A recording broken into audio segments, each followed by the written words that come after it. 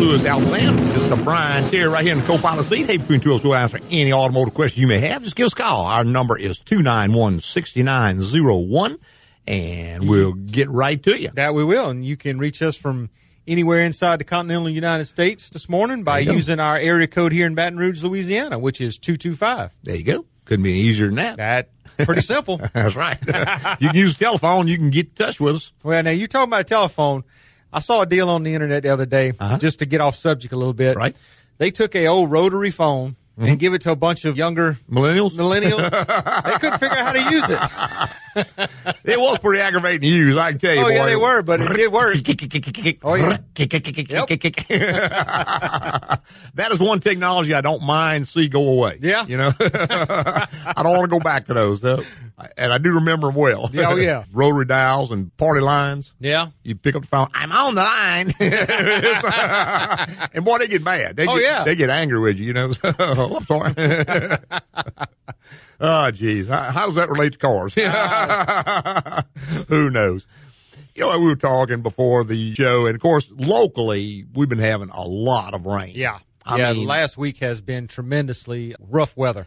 Every single day it's rained and rained a lot. And, of course, what happens with a lot of rain, the first day it's not a big deal. It runs off through the drains and stuff. The ground soaks it up. It's still dry, so it soaks in, and the rest of it runs off. After a week to 10 days, the ground is saturated. It really can't absorb any more water. And most of the runoffs have gotten full. Sure. So now you start getting flooding. And what happens with flooding, of course, it runs generally into the roads because every subdivision and every road bed is generally kind of cut down a little bit, so it's a little bit lower than the property around it for the most part. And you remember we used to have a ditch in front of the house that held the water stayed out the road. You could drive just about anywhere in town when it rained. Right. Well, now the road is actually the ditch. Yeah, nobody really wants ditches in their yards anymore, so they put culverts and stuff, and those have to be a limited size. Sure. And the ditch could kind of overflow, and it could hold a lot more water, but that culvert is a set size. Exactly. And when enough water gets in it, then that's all it's going to haul. It's going to continue to flow, but it's going to take a while, and so it starts to back up and get into the roads and such as that. And like we said before on the show a number of times, any part of a car that rotates is going to produce friction, and friction will destroy the part. So it has to be vented because it has petroleum in it. It has to be lubricated, and therefore it has to be vented. That's correct. Anything that is lubricated is generally going to have some type of petroleum product to lubricate it. When you stir and churn petroleum, you produce pressure. Correct. So it has to be vented to the atmosphere. And the problem with that is vehicle makers try to do a good job of venting them to protect. You know, they put caps on and do all these kinds of things. They put them up in higher places. Move the vents up to higher spots. But you got to remember, it's not a submarine. It is not waterproof. Cars are somewhat water resistant. Correct. But they are not ever waterproof. Yeah, they don't make good submarines. No, not at all. And the problem is, once water gets into any part that's lubricated, a number of things start to take place. We're going to talk about that. We'll catch a couple of these phone calls. We've got John online. Good morning, John. Hello. Yes, sir. Hello. Hey, John, you there? I guess we must have lost John. Let's try Mark. Hey, Mark, you there? Hello. Hey. Hello. We must be having some phone trouble. Yeah, apparently we're having some phone trouble. I'm not sure what's going on with that. So maybe try calling back. Don't know. Kind of when you go back to some of those rotary dial phones, you know. Let's see. We were talking about cars and what have you and how they're all lubricated. Take, for instance, a transmission on a car. Well, it's full of transmission fluid, which is a petroleum-based fluid. So when those gears start to turn and churn, they're going to produce pressure. If it's not vented to the atmosphere and the pressure starts to build up, it's going to start blowing seals out. Correct. It has to be vented somehow out of that case. That pressure has to get out somehow.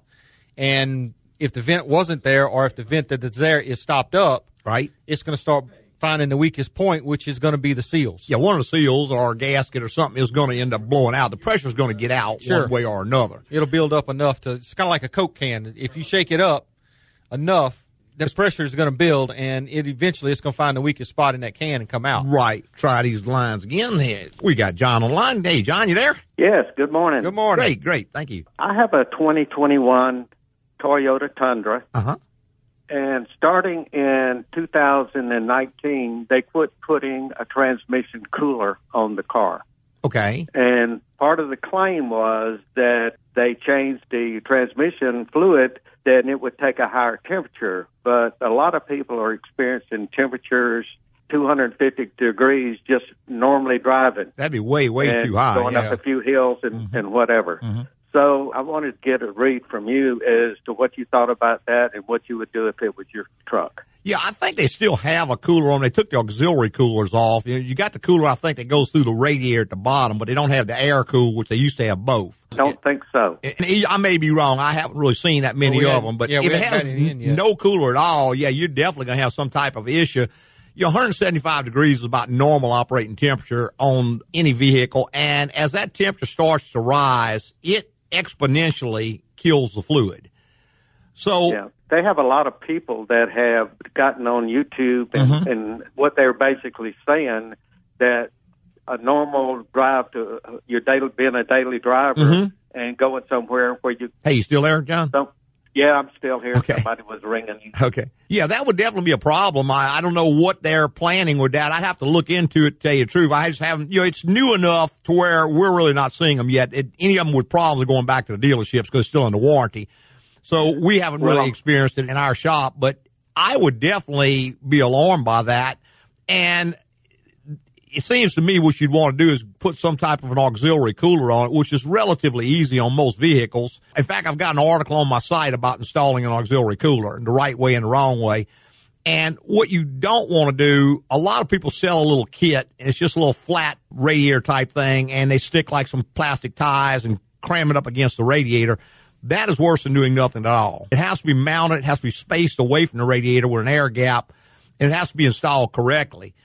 But I tell you what, I will look into that more, John, and next week I'll have some more information on it. I just haven't seen it yet. I hadn't really heard a problem with it. But again, I'm about 3 years behind on seeing big problems like that. I understand that. Well, I went to the dealer and talked to them about it, and they said, well, you don't want to violate your warranty by putting something on there like that. I actually bought the Toyota part for everything except the cooler itself. So in other words, all the pieces, which would be the transmission thermostat. Right. That's about $150. Right. And then the metal tubes that go from toward the transmission and all the way up to the front where you would put the cooler on there, that's about another $80. Right. So when I got all done with everything except the heat exchanger, it's $300. Yep. And then at the same time, I have the dealer say, "Don't put that on there; you'll have problems."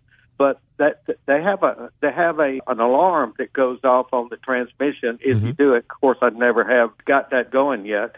But what I found out that people were getting around 250 degrees all the time, and I just didn't think that was good for the parts inside the transmission. I wouldn't think so, no. 250 degrees. That's pretty hot. That's going to definitely shorten the life of that fluid. I mean, if nothing else, if you were kind of alarmed about violating your warranty, what I would probably be doing is changing that fluid real frequently. Particularly if you're towing anything with it. I mean, I'd probably change the fluid out maybe every 40,000 miles, and once it gets out of warranty, go ahead and put your cooler on there if that's a concern. But I just don't think, unless you do something improper that restricts that flow, and then they could maybe come back and say, hey, well, you did this. But well, what I understood was that the transmission cooler before was part of the condenser for the air conditioner. They had a section of that. Yeah, a lot of them for are. that purpose. Yeah, but now they've done away with that, and so I just don't think making the fluid take a higher temperature is the answer. Well, I'm sure they're still using WS, which is the same fluid they've been using for years. And again, you run it at 250 degrees. That's definitely. I mean, you can look at a chart and life versus temperature, and as the temperature goes up, the life falls way down. So I'm really not sure. That's an interesting topic. Glad you brought that up. I'll research it this week and find out, and I'll tell you a little more about it next week. Do you want me to call again next week? Or you can if you like, or just listen to the show, or you can even send me an email. But like I said, I can go to Service Data and find out exactly what's going on with that and talk to some people, maybe figure out what's the thought behind it. I can't imagine what the thought process would be behind that, other than less parts cost less money and don't cause service problems. That's normally not Toyota's way, but a lot of the manufacturers, anything they can leave off that vehicle, they're going to leave it off. if they think they can get by with it. They added that thing called Toyota Sense. Right. And that gave you a lot of safety features, and I guess this is their way for paying for that. Who knows, man? Okay. Well, thanks a lot, Lewis. I'll be listening next week. Okay, sure. John. Thanks for calling, man. Thank you. Bye-bye. All right, see if we can catch one more little before the break. We got Mark online. Good morning, Mark. Hey, guys. How you doing? Doing great, Good sir. morning. Cool. I can hear you this time. I've been trying to find the cause of a rattle in the back of my car, and I'm about ready to give up. And I just thought I'd call you guys just because, you know, it's the time of the show, and I thought you might have some ideas. It sounds kind of like sort of a rattle or sort of a creaking sound, as if something's loose somewhere in the trim somewhere, you know, like a bit of plastic knocking against something else when I go over a bump. And I've taken everything I can out. I've taken all the toolkit out, all the plastic trays that go under the trunk lid thing. I've taken everything out that I can possibly find. I have a 7-pit adapter kit installed by a local garage. I don't know if I'm sure you do know what it is. It gives me like a plug socket to put a light board on the back of the car when I'm carrying bikes. And the module for that was loose, but I've fixed that securely now, so that's not it. And I just cannot figure out. Well, let me ask you a question, Mark. What brings it on? What causes it to manifest? Is it like hitting a bump or a dip in the road? Yeah, it's going over any kind of bump, even a really tiny little bump. Literally just pull out of my driveway, drive down the road a few feet, I can hear it. But I can't make it do it when the car is still. I've tried shaking it. I've tried rocking it side to side. No matter what I do, I've tried banging on all the bits of trim. And what kind of car is it, Mark? Lexus RX 300, 2006. How many miles on it? 103,000. You know, the first thing I would want to check, and the mounts on the struts in the rear, the upper mounts have had some problem with that. It's rubber, and where the metal and the rubber is bonded together, that can separate, and it will give you a squeak, kind of a knock, kind of a bump noise. It's going to be when the wheel is impacted, and it's kind of hard when you're pushing up and down because the motion is relatively slow. Yeah, I see what you mean, yeah. Whereas when you hit a bump, you see that wheel immediately jumps up, is pushing the strut up, and the body, the inertia wants to hold it in place. So that's when that part is loaded. The only way you might be able to find it is if you can get it on a lift, you know, a wheel lift where the wheels are on the ground, get someone under there to put their fingers on that spring and have someone jounce the car, and you might feel it in the spring. Right. But that's a relatively common cause of that problem, and I know you can't find it jouncing the car very often. There's also another thing under there that can cause a rattle type noise like that is the sway bar. Yeah. What happens? It's got two ball joint links on the end of the bar where the bar hooks to the strut and then the link hooks to the bar. Then the bar is bolted to the body or to the frame structure across the back. I have seen those bushings go bad, and the bar will actually rattle in the bushing because the rubber gets hard and it gets bigger than it should be, so the bar gets loose and it rattles in there sometimes. Easy way to diagnose that is just take the link off and tie the bar up to the frame, just temporarily disconnect it and go drive the car, and go drive it again and see if the noise goes away. If it does, then you're in the right department. That's relatively simple. It's just two little links that come down. Just disconnect the link from the control arm, get some duct tape or something, just kind of tape it up where it can't get tangled up in anything, and go drive it temporarily and see if the noise is gone. If noise is still there, I'd be looking at the upper mounts, but if noise is gone, it's probably something in that sway bar system. Yeah, it sounds like something I'm going to have to drop it into the garage for that. I can't believe I spent my entire Sunday pulling bits out of the boot of the car and something mechanical. I was convinced it was something loose somewhere in the boot. There you go. Yeah, those can fool you pretty easily. Yeah. Of course, alternatively, you can always put it on a ship and send it over here, and I'll find that for you. Oh, I wish I could, man. I wish I could. You need to open a London branch. There you go. Open a London shop. That's right.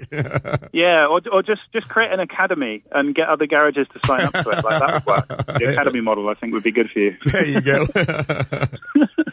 right, Mark. All right, guys. Thanks for calling, man. Have a nice weekend. Bye-bye. Yeah. Bye. Bye.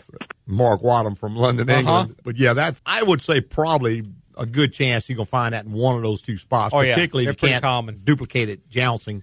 And a lot of times, too, if you lift the car and try to joust it, well, now the wheels aren't on the ground, so it's not going to show. You're taking the load off. You have to have a wheel-type lift to hold it up. And it's got to be like a sudden jolt. Yeah, sudden, quick jerk. That's right. Hey, we got to take our first little break. We'll be right back with more on the Automotive Hour. Mimi, your hair is so cute. Who cuts it? Oh, thanks. I got a guy for you. Here's his card. It just says Fallon. Oh, no. It's Fallon. Well, Fallon doesn't have a number on his card. I know. Appointments with Fallon are referral only. But I must cut a lock of your hair. Deliver it to Fallon. He will put it under his pillow for a week, and your style and cut will come to him in a vision. Seems like old Fallon has quite a gig going. Today, everybody's got a guy. If you're looking for an automotive guy, think AGCO Automotive. No complications, just quality maintenance and repairs you can trust. And with AGCO's general inspection, they complete an annual checkup to diagnose problems and schedule maintenance so you can budget for the year and keep your car in tip-top shape. So, how much does Fallon charge for a cut? That will come to him in a vision, too.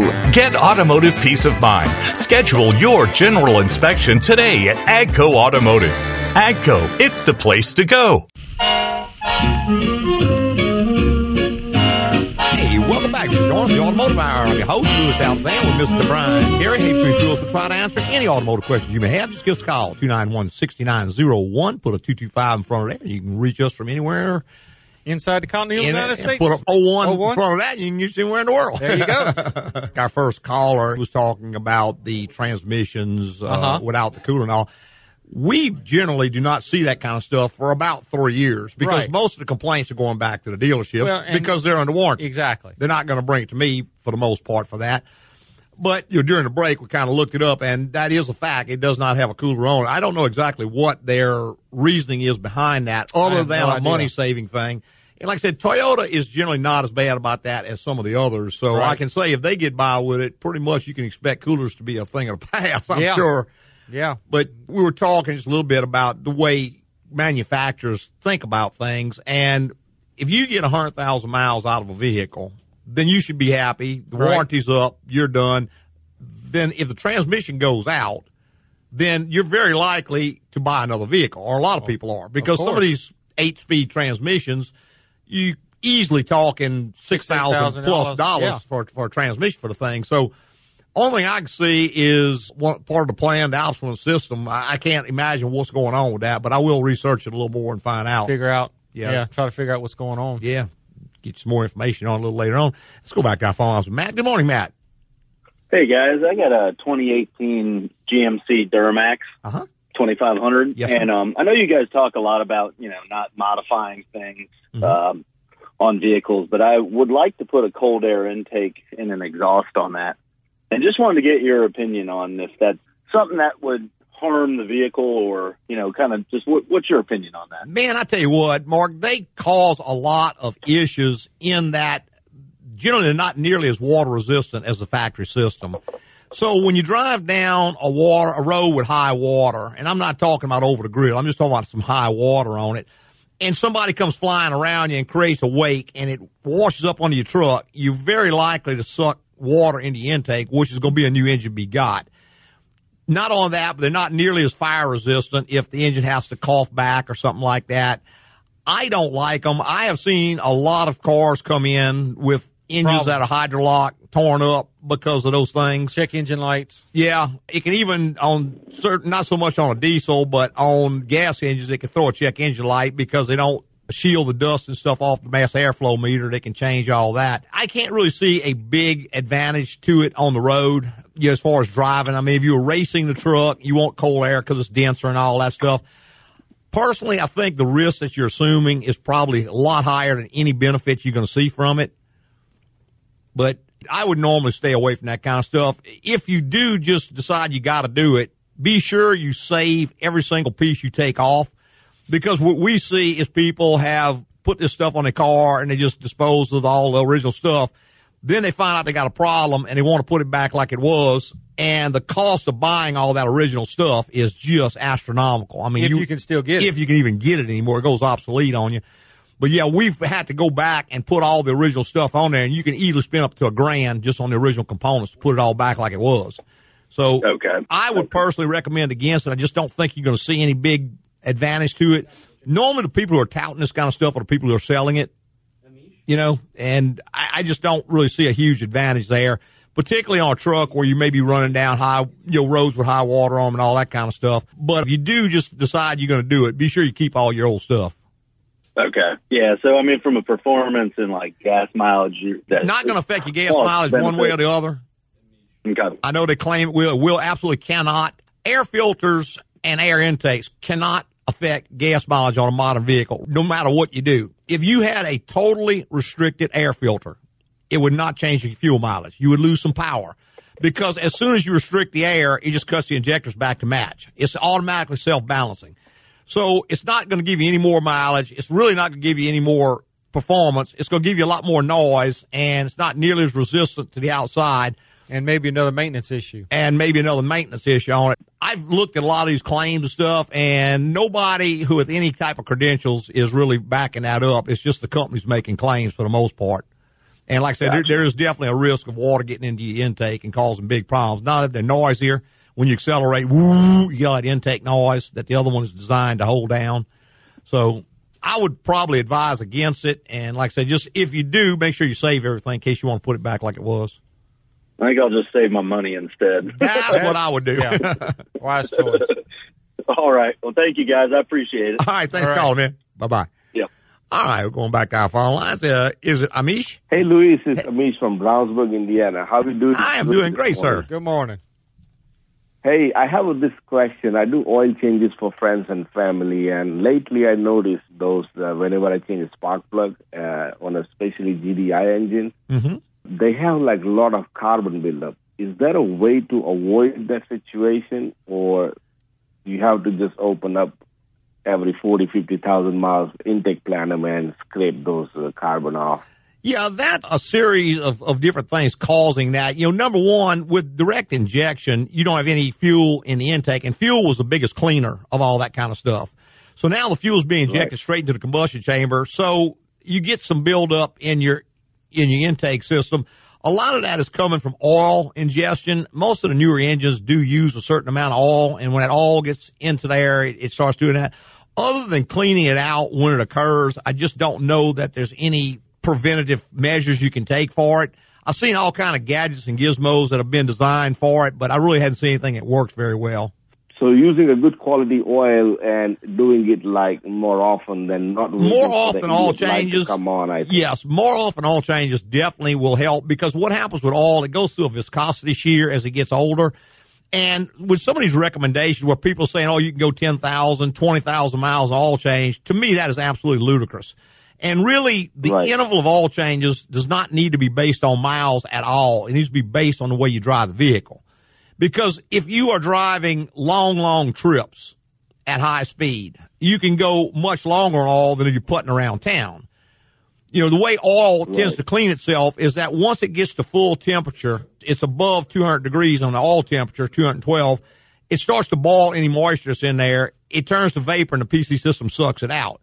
But that's going to require about a half hour of driving minimum at a higher speed.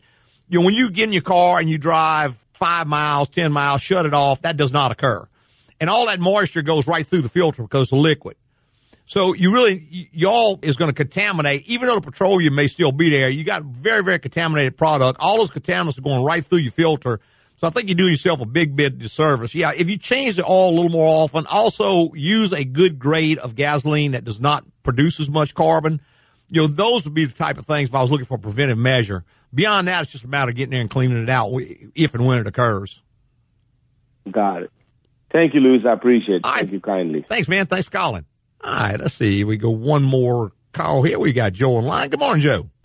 Hey, good morning, Louis. Two quick things. I want to tell y'all I appreciate your shop's work on my Ram 3500 air conditioning. It was one of them big overhaul jobs. Oh, goodness. Right. Y'all did a great job. Well, thank you. Wonderful. Thank you. And I really appreciate it. It was I like being able to point the air at my feet if I want. That's right. Cold, if I want hot.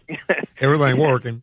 Yeah. It was well worth the money. All right. So, second thing, same truck.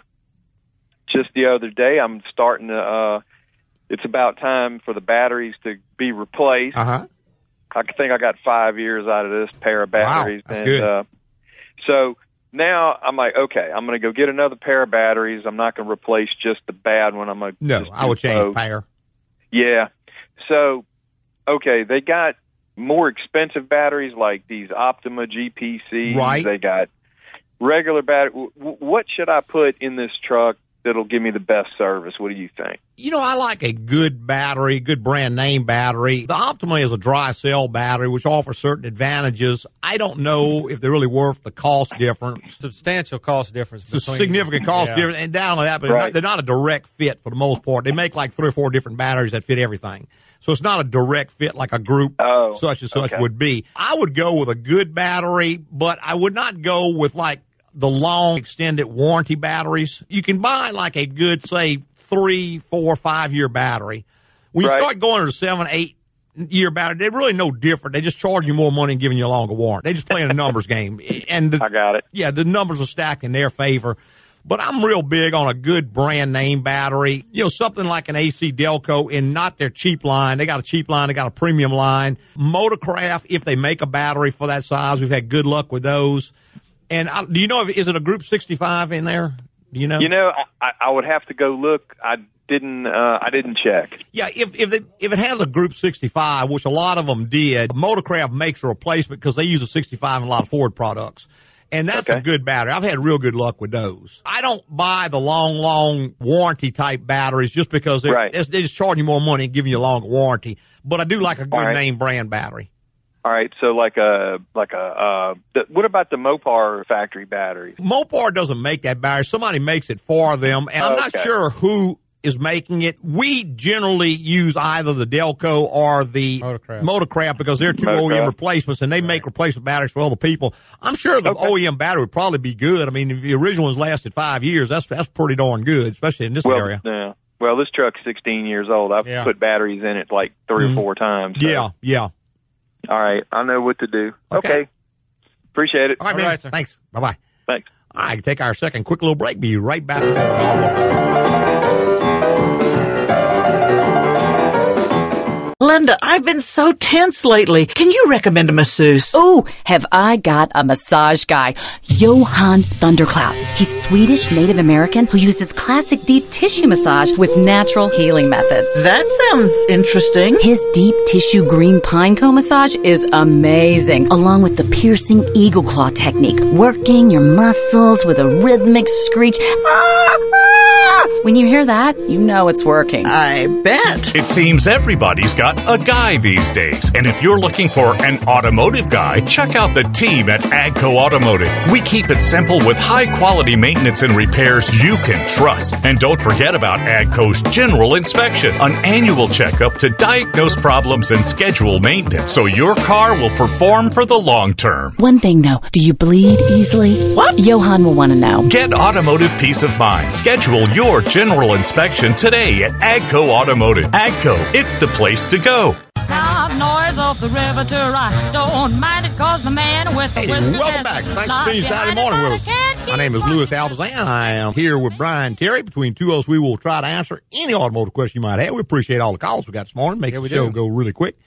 We were talking before the calls about driving on a flooded road and the types of damages that can occur. And like I said, the first thing that comes to me is the transmission because that's vented.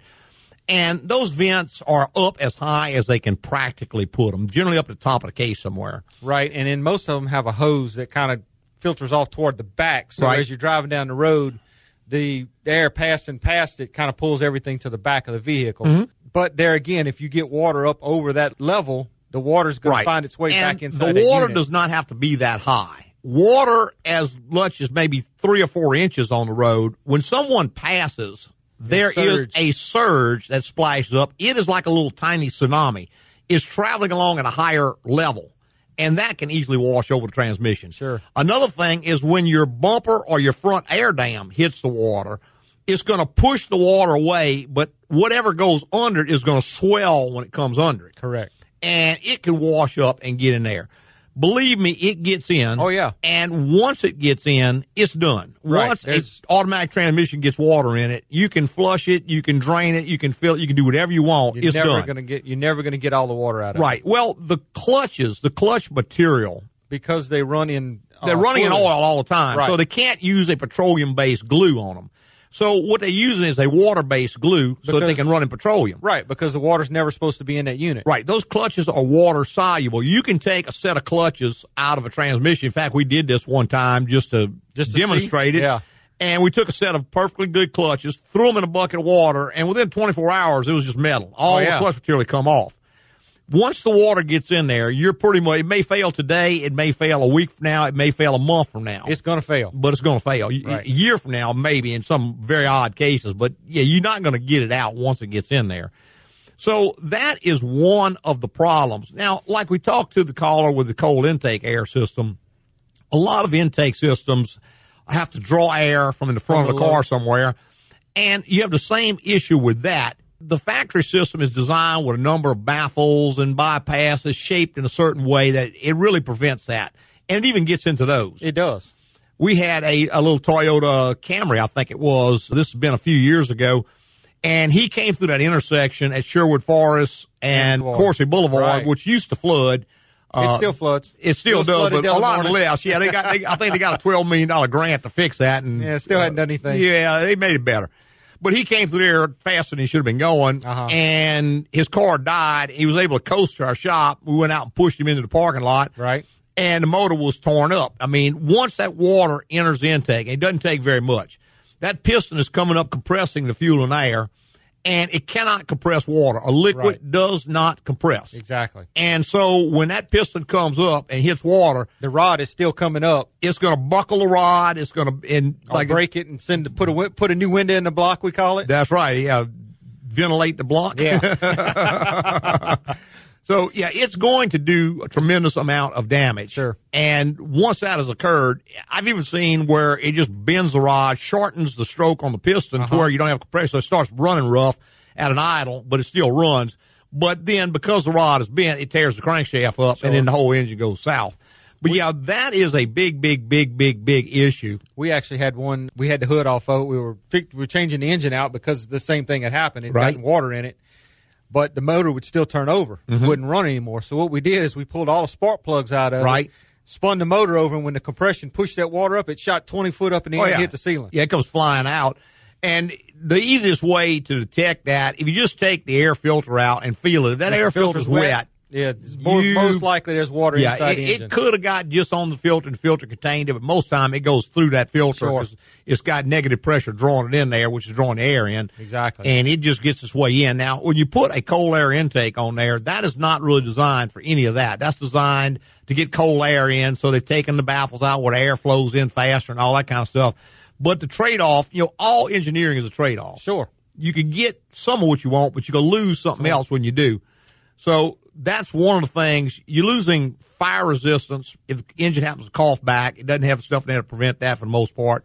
You're getting a lot more noise and all from that intake because it's not designed with the baffles and everything in there.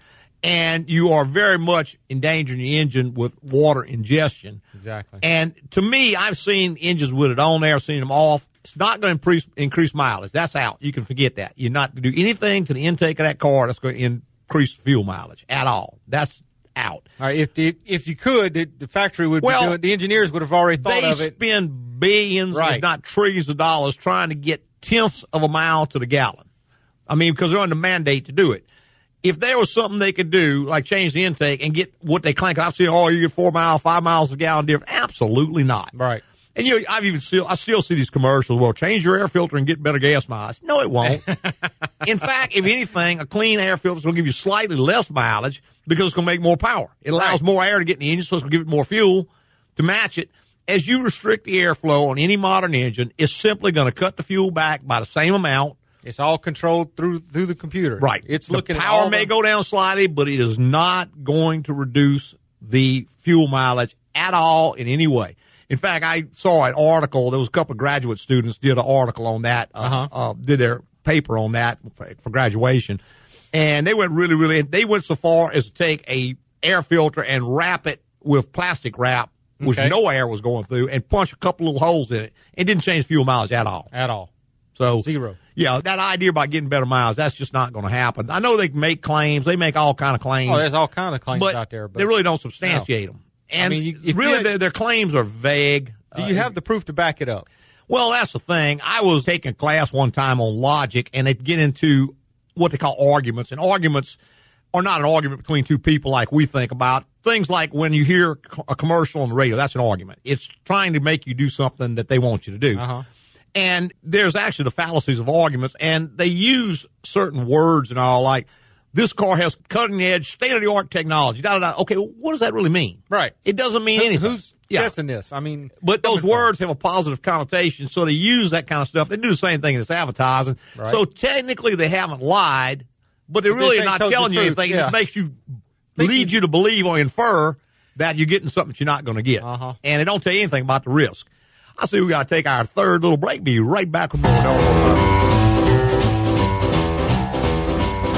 Hey, Mike, I'm thinking about boiling some shrimp. You know where I can get a good price? Oh, yeah. I got a shrimp guy. But there's a catch. His name is Remy Labateau, and you have to go down to Lafourche Parish and meet him after midnight. Okay. He'll be behind the dumpster of an abandoned fireworks stand off Louisiana 1, and you have to buy exactly 50.3 pounds. Well, that's oddly specific. It seems everybody's got a guy these days. And if you're looking for an automotive guy, look no further than the team at AGCO Automotive. No hassles, just straight up quality maintenance and repairs. And with AGCO's general inspection, they can perform an annual checkup to find any problems and schedule maintenance to keep your car running right, saving you money in the long run. So what kind of seasoning do you use? Oh, I got a seasoning guy, too.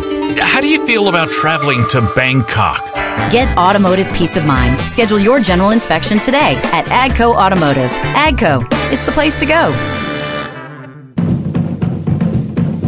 Hey, welcome back to the final segment of the Automotive Hour. I'm Louis Altazan, president of AGCO Automotive. Got our general manager, Mr. Brian Terry, right here in the co-pilot seat. Hey, between two of us, we'll try to answer any question you may have. Just give us a call. It's 291-6901.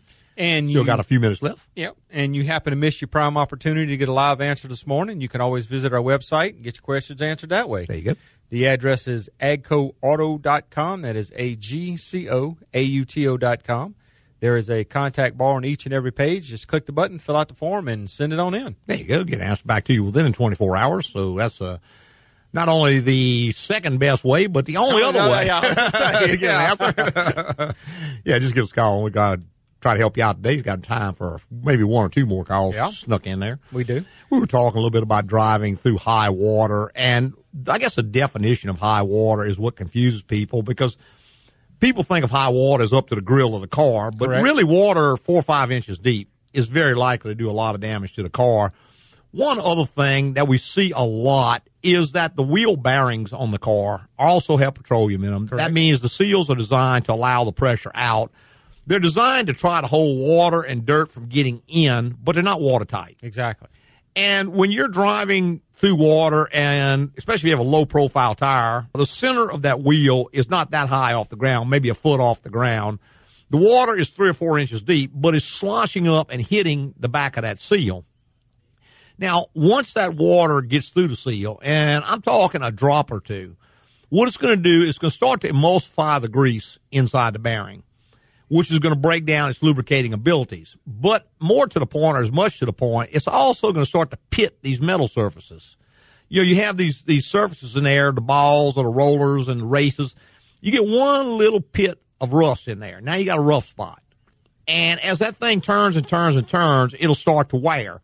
As it starts to wear, the metal that's going away isn't just disappearing. It's generating debris in the grease. So now the grease kind of becomes like a grinding compound. Sure. Because it has hard metal particles in it.